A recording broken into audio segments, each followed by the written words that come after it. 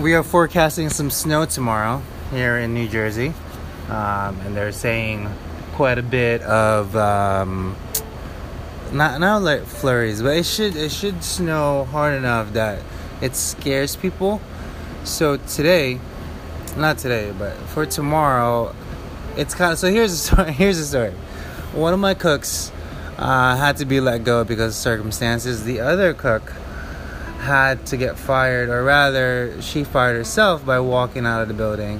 So now I'm down 2 cooks, or should I say 4 shifts in total during the weekends. So for the time being, we're a little off to begin with, so it's a little difficult, but I think there's no other accomplishment, or should I say there's no other greater feeling, at least for me, to be able to put out the same kind of content in a smaller capacity. And yeah, it's kind of bad because sometimes when it gets a little too busy and I have those definitive people there, I could put out even more. But when it's not, it's still busy for me because I am trying to cover. So it takes the whole management team to kind of go about it and be aware of the situation that we're in.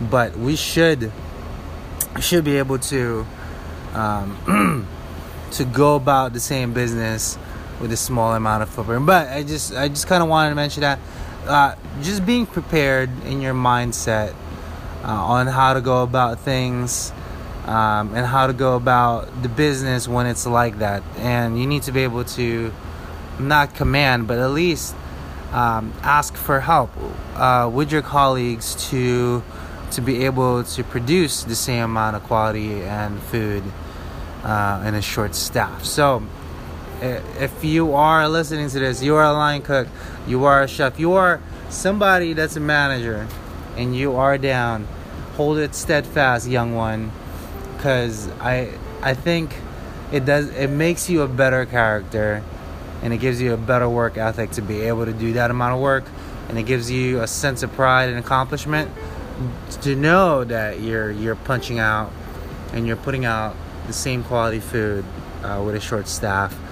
To some people, that's kind of a big no, but to me, I pride myself in it, doing all this by myself, but still with the help of others when needed. And that's the most important part here. Yeah, you can do it, but learn how to ask for help when needed. Cool, that's it.